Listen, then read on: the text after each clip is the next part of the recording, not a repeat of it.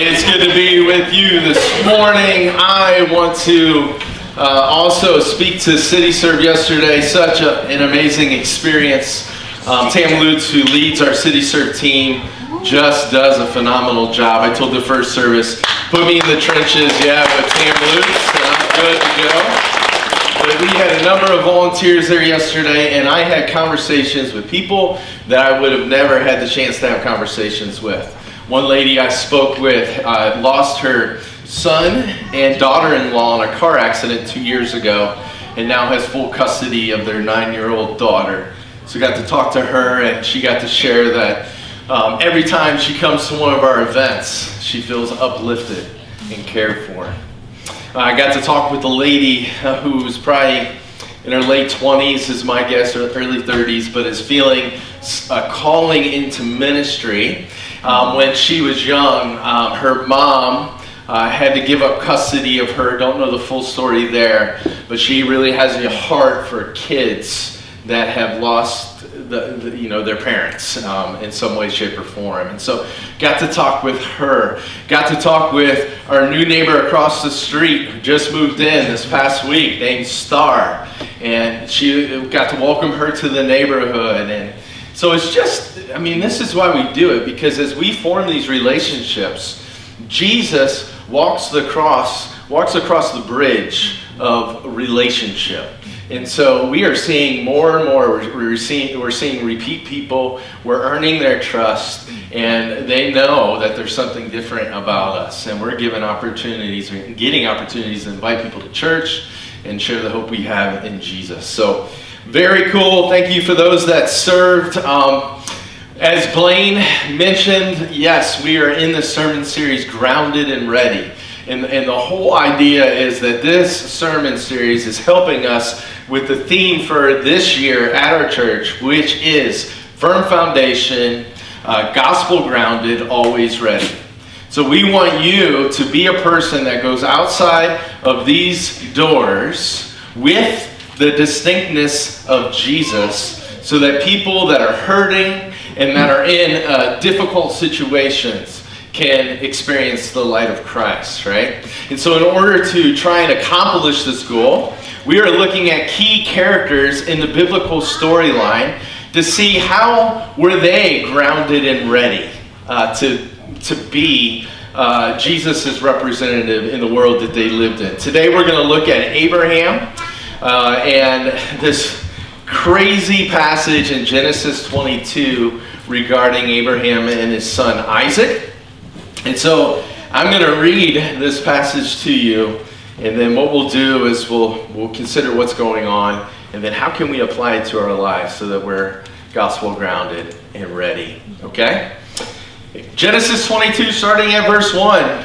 Now it came to pass after these things that God tested Abraham and said to him, Abraham. And he said, Here I am. Then he said, Take now your son, your only son Isaac, whom you love, and go to the land of Moriah and offer him there as a burnt offering on one of the mountains of which I shall tell you. So Abraham rose early in the morning and saddled his donkey and took 2 of his young men with him, and Isaac his son. And he split the wood for the burnt offering, and arose and went to the place of which God had told him. Then on the 3rd day Abraham lifted his eyes and saw the place afar off. And Abraham said to his young men, Stay here with the donkey. The lad and I will go yonder and worship, and we will come back to you. So Abraham took the wood of the burnt offering and laid it on Isaac his son. And he took the fire in his hand and a knife, and the 2 of them went together. But Isaac spoke to Abraham his father and said, My father. And he said, Here I am, my son.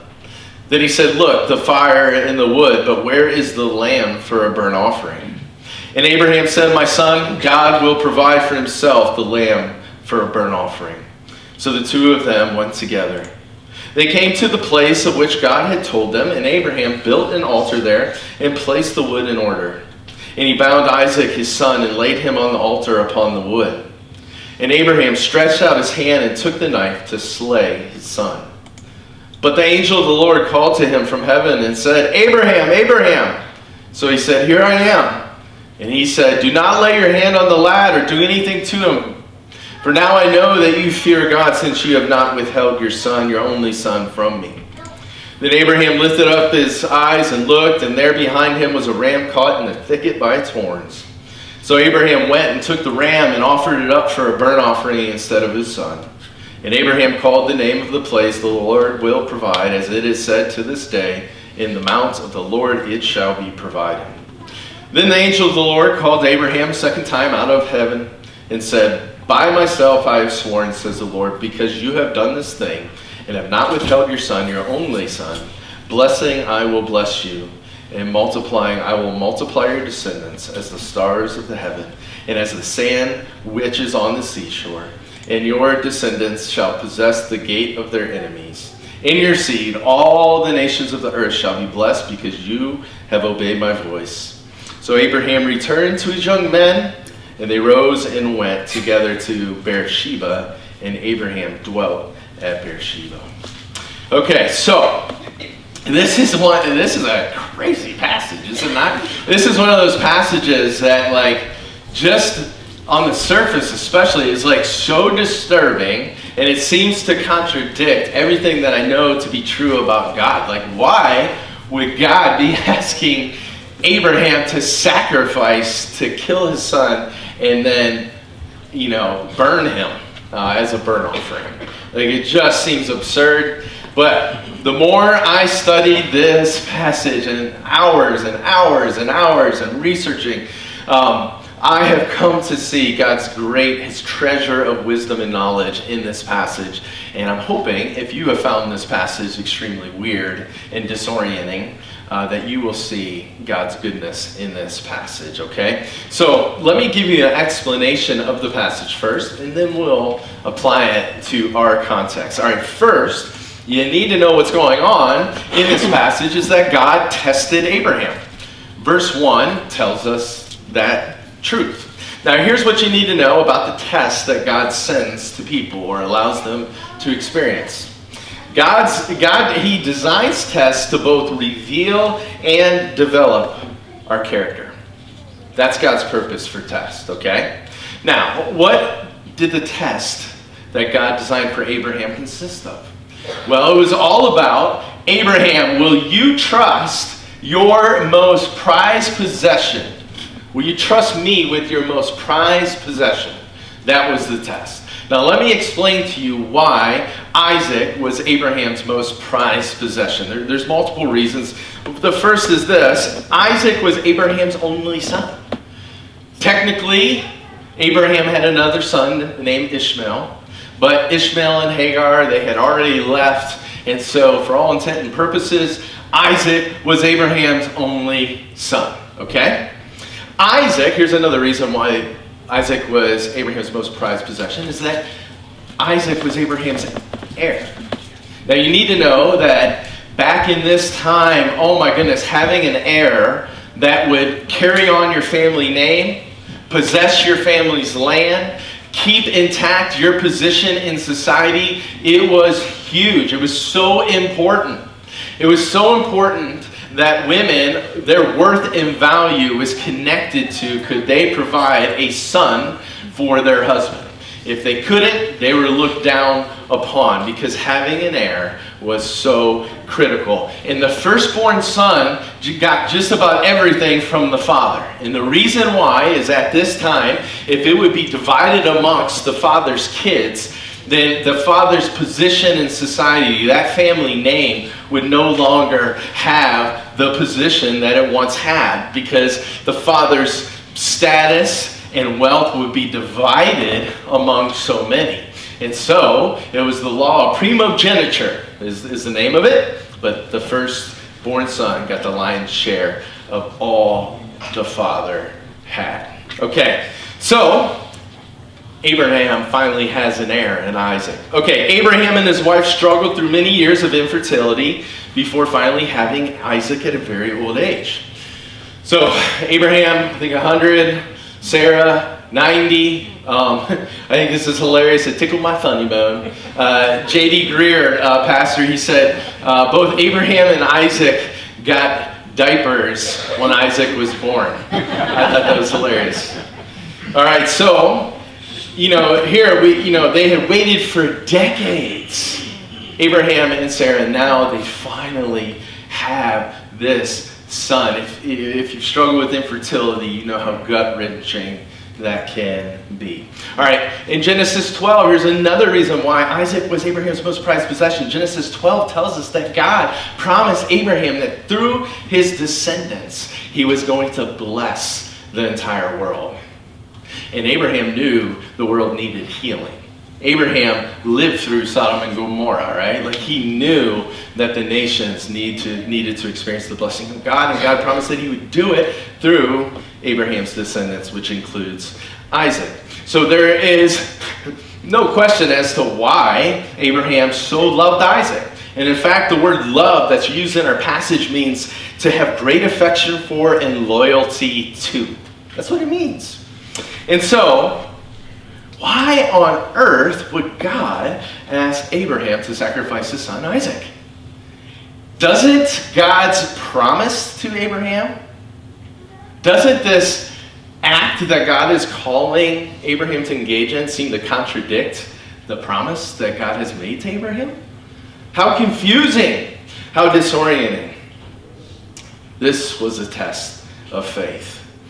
Something is not a test in your life until to obey one of God's commands seems to put you out of the path of blessing. Something's not a test in your life until obedience to one of God's commands seems to put you out of the path of God's blessing. That's when it's a real test. Okay. Now, here's something that is important for you to know. This was not Abraham's first test of faith. If you read from Genesis 12 to Genesis 22, you're going to see Abraham be tested multiple times. And so this is not Abraham's first test. Some of those past tests he failed. Some of them he passed. And you also need to know that the birth of Isaac wasn't the first miracle that Abraham experienced. There were other miracles before Isaac. It's helpful to know that Abraham, with the time we get to our passage, Genesis 22, was really adept at hearing God's voice and discerning it well. Okay? So this gives us some background to where Abraham's at. And then, so why does Abraham, we need to ask this, why does he actually go through with walking up the mountain to offer his son as a burnt offering? If you look at Hebrews 11:9, it tells us why. It says that Abraham concluded that God was able to raise Isaac up even from the dead. That word concluded is so critical because what this tells us, because if you look at the word concluded in the dictionary, it tells us that conclude means to arrive at a judgment or an opinion by reasoning. And so when you come to a conclusion, what are you doing? You're using your reasoning to think through the details. You're using your reasoning to think through the facts so that you can come to a decision. That's what it means. So the third thing is, this was not Abraham's first test of faith. Now let's go to Abraham reasoned. Now what did Abraham think through? What was he considering? Let me just share a few things with you here. The first is this. Abraham knew what a burnt offering was. The first burnt offering happened in Genesis 8 with Noah. There's every bit of evidence here in our passage that Abraham knew what a burnt offering was because Abraham doesn't ask God for instructions. He seems to know what is going on. Isaac seemed to know what was happening.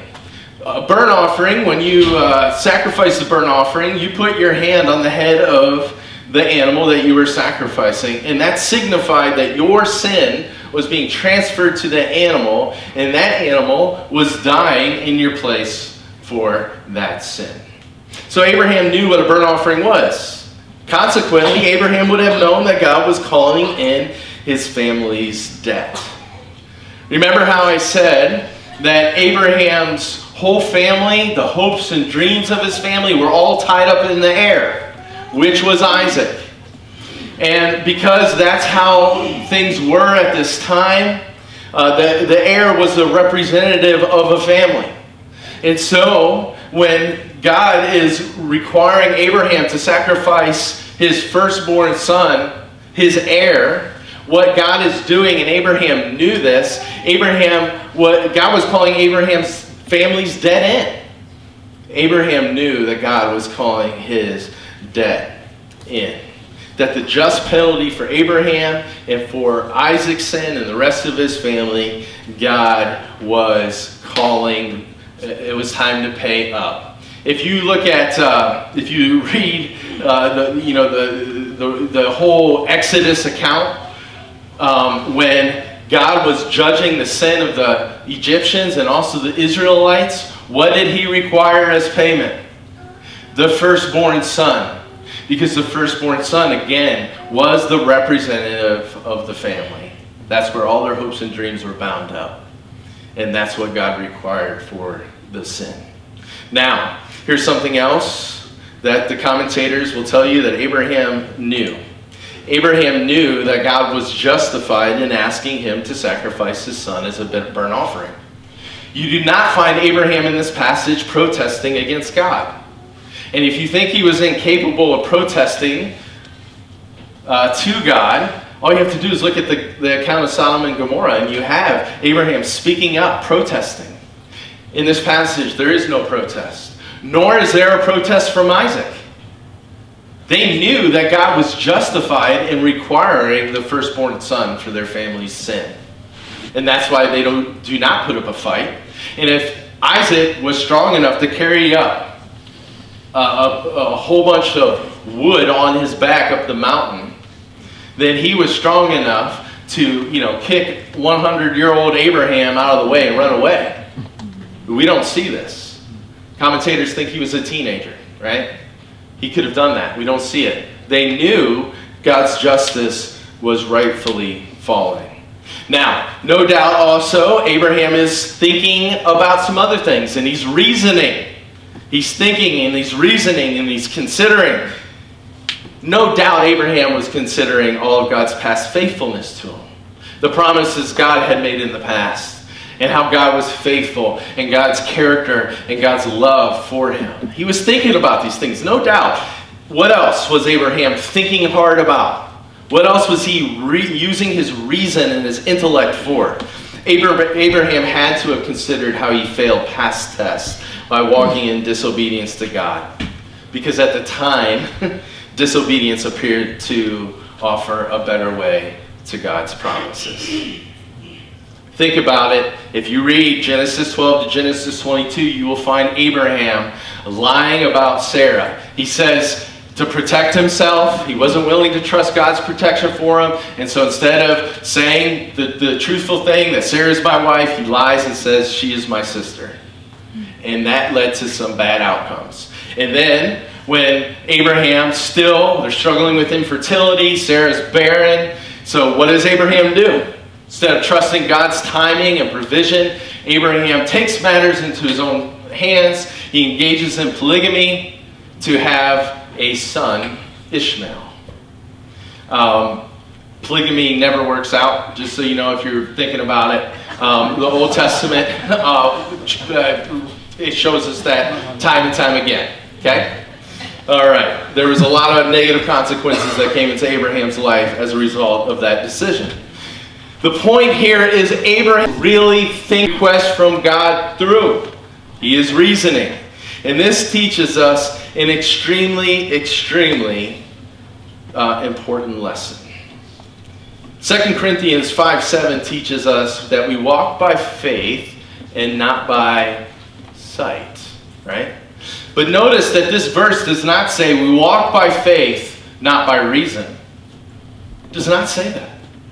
Faith, the faith God asks for, is never blind. It's never just blind obedience. It is always trust in God after you've done the hard thinking that is necessary to examine and ponder the reality that you're in and the facts before you. Please know that. Some people think that becoming a Christian is you check your brain at the door and then that's how you become a Christian. No. Christians are people that have done the hard thinking of looking at the world, and they, after doing the hard thinking, have concluded through their intellect that Christianity is the best explanation of the world they see. And if you haven't done the hard thinking about your faith, you're going to be on shaky ground when the tests come. Have you thought hard? If you call yourself a Christian, have you thought hard and long about why you believe? Okay, now, here is the conundrum that Abraham found himself in. This was the predicament. How is God going to be just and punish his sin and his family's sin, but yet show them grace and save Isaac's life? How is this going to happen? And here, so what Abraham does, he looked at everything that we just talked about, and he decides that even though I cannot see the answer, I am choosing to trust based on my thinking about who God is, what he's about, and my experience with him. I'm choosing to trust God to provide for me, even though right now I can't see how he's going to do it. And I'm not sure. You see, it was God's justice and his mercy and grace that got Abraham up that mountain. If Abraham would have believed that God was only just, you think he would have went up that mountain? Heck no. Like, I'm going to go sacrifice my son? Like, I would not want to go up that mountain. How's that going to get you up the mountain? And yet, because Abraham knew God was merciful and gracious and a God that provides, he was able to get up that mountain. But if God wasn't holy and just, Abraham would have never gone up that mountain either. Because he'd be like, well, why would my son have to die? It's God's holiness, his justice, and his mercy and grace that got Abraham up the mountain. All right, now, I want you to see this. Abraham passed the test. So just as Abraham had his hands stretched out to drive the knife into his son, we are told this. But the angel of the Lord called to him from heaven and said, Abraham, Abraham. So he said, here I am. And he said, do not lay your hand on the lad or do anything to him, for now I know that you fear God, since you have not withheld your son, your only son, from me. Then Abraham lifted his eyes and looked, and there behind him was a ram caught in a thicket by its horns. So Abraham went and took the ram and offered it up for a burnt offering instead of his son. And Abraham called the name of the place, the Lord will provide. As it is said to this day, in the mount of the Lord it shall be provided. What was the answer to the predicament? How can God be holy? How can he be just? And yet at the very same time, how can he be so gracious and merciful and compassionate? The answer was the substitute. God provided the ram so that his justice and his mercy and grace could be met. It's wonderful. Okay, now, Abraham demonstrated his all-out faith and dependence on God because he was willing to place his most prized possession in God's hands. And the result of this is Abraham was a channel by which God blessed the world. Look at this. This is remarkable. Genesis 22:15-18. Then the angel of the Lord called to Abraham a second time out of heaven and said, by myself I have sworn, says the Lord, because you have done this thing and have not withheld your son, your only son, blessing I will bless you, and multiplying I will multiply your descendants as the stars of the heaven and as the sand which is on the seashore, and your descendants shall possess the gate of their enemies. In your seed all nations of the earth shall be blessed. Why? Because you have obeyed my voice. Do you know that the reason you're sitting here, if you are sitting here and you have faith in Jesus Christ, if you are trusting him with your life as your Lord, it's because, one of those reasons is because of Abraham was faithful to God thousands of years ago. and it has reached you. Does God exist? Oh my goodness. How do you explain it? How do you explain that? God doesn't exist. Now, how can we apply this to our lives? Here's the thing you need to know. Guess what? God will test you. God's going to test you. You might be in a test right now. God will test you. Now you may be thinking, is he going to require me to sacrifice my firstborn son? Thankfully, no. There's so much in that passage that indicates that this was a unique and specific test for Abraham, which means the test that God gives to you will be unique and specific, custom tailored to what you need in your life and in your walk with him at that moment. And although God's not going to require us to sacrifice our firstborn son, Elijah's sitting there, amen. He will test you, and it will have the same purpose, though, that God had in testing Abraham with that test. And it will be to reveal the condition of your faith and to grow your faith. He will reveal the condition of your faith, and he will grow your faith through the test. Okay. Why? All right, well, let me say this. I truly believe after studying this passage, this is the second time I've preached on it, that if there was a kinder, gentler, more expedient way to grow Abraham's faith, God would have done it.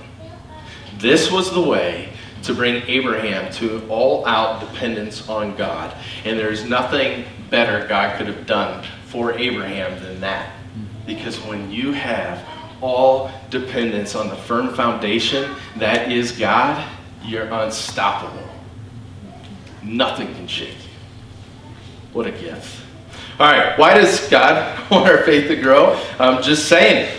But let me put it this way. The more our faith grows, the more we engage the world with the distinctness of Jesus and remain unshaken.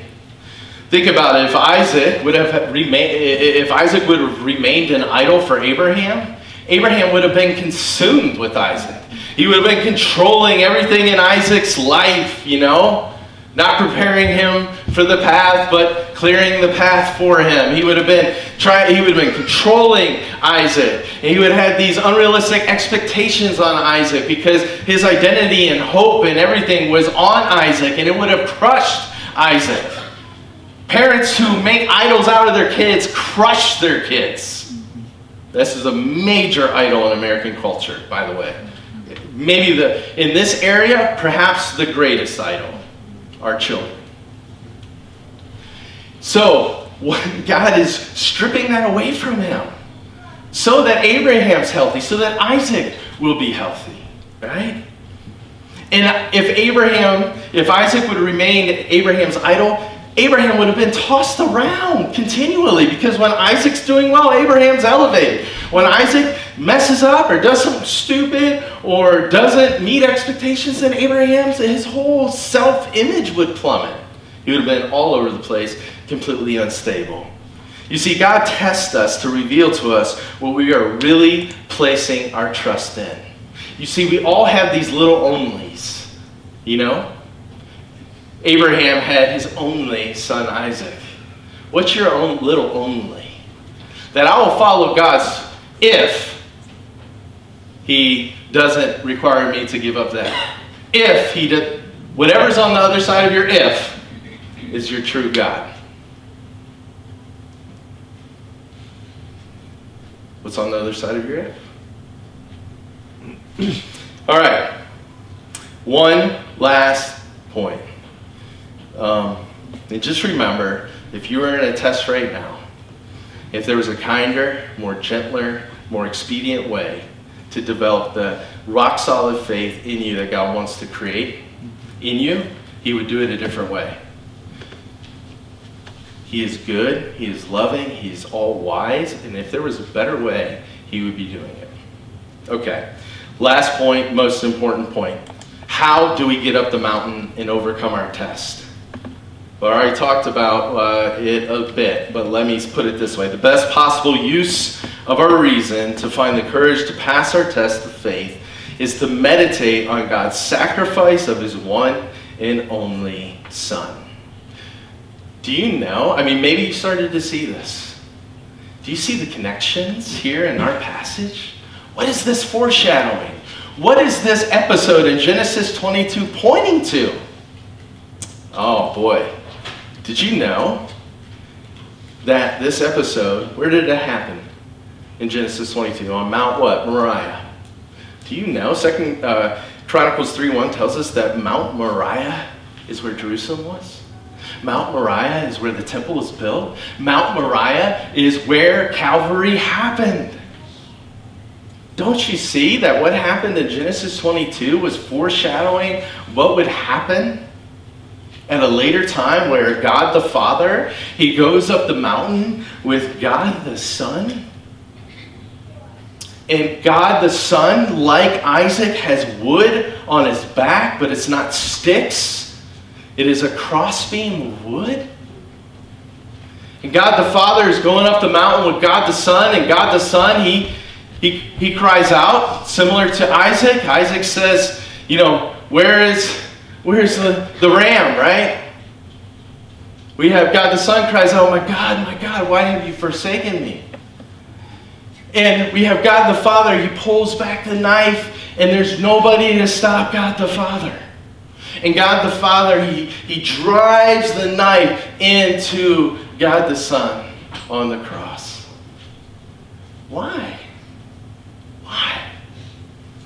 Don't you know that ram that was sacrificed as a substitute for Isaac and Abraham's family, it could only temporarily make some, repair to the relationship with God. But it could not deal with Abraham's family's sin and Isaac's sin once and for all. Do you understand that the reason Abraham didn't have to drive the knife into Isaac is because one day God the Father would drive the knife into God the Son in his place? That's why. And that's why you don't have to drive the knife into your firstborn son, because God has already done that for us in our place. And before you start thinking, oh my goodness, it sounds like divine child abuse, this was the plan of the Father, of the Son, God the Spirit as well. Like they made this plan before the foundations of the world, that this is how they would rescue and redeem us. You see, the way you get up the mountain of your test is to realize that you have a God that has sacrificed so greatly for you. How did God know Abraham loved him? Because Abraham was willing to trust his most prized possession to God. How did God know Abraham loved him? Because, how did Abraham know God loved him? Yeah, because he was willing to provide a substitute for him. And this is what the Apostle Paul does in Romans 8. He takes the same wording from Genesis 22 and he applies it right here in Romans 8:32. Let me read verse 31. What then shall we say to these things? If God is for us, who can be against us? He who did not spare his own son, but delivered him up for us all, how shall he not with him also freely give us all things? How do you know that God loves you in the middle of your test? Because he was willing to give up his most prized possession, his one and only son, to meet your greatest need, which is rescue from Satan's sin and death. And if he was willing to do that, how will he not provide for all of your lesser needs? Amen. That's how you know. That's how you know he loves you. That's what can get you up the mountain. You see, Paul, he's reasoning, he's thinking. Look at Romans 8:38 and 39. For I am persuaded. Paul is thinking. He's doing the hard work of really considering the facts. And after considering the facts, he is persuaded that neither death, nor life, nor angels, nor principalities, nor powers, nor things present, nor things to come, nor height, nor depth, or any other created thing shall be able to separate us from the love of God, which is in Christ Jesus our Lord. And if Jesus is for us, what can stand against us? Paul is reasoning. You see, the more that the gospel becomes real to you, the more that you think on it, the more it becomes just in your heart of hearts, the more unshakable you're going to be. The more able you're going to be able to enter the world outside of these doors with the distinctness of Jesus. You see, all other foundations, if it's your looks, it's going to crumble before you. One day, Mary got home from school. She does cartwheels for kindergartners. When they do great things, she comes home and like, my calf, I can't even walk. And on the same day, I'm like, my shoulder, it's like it's on fire from golfing. Like your body's gonna fail you. It is it's a very shakeable foundation.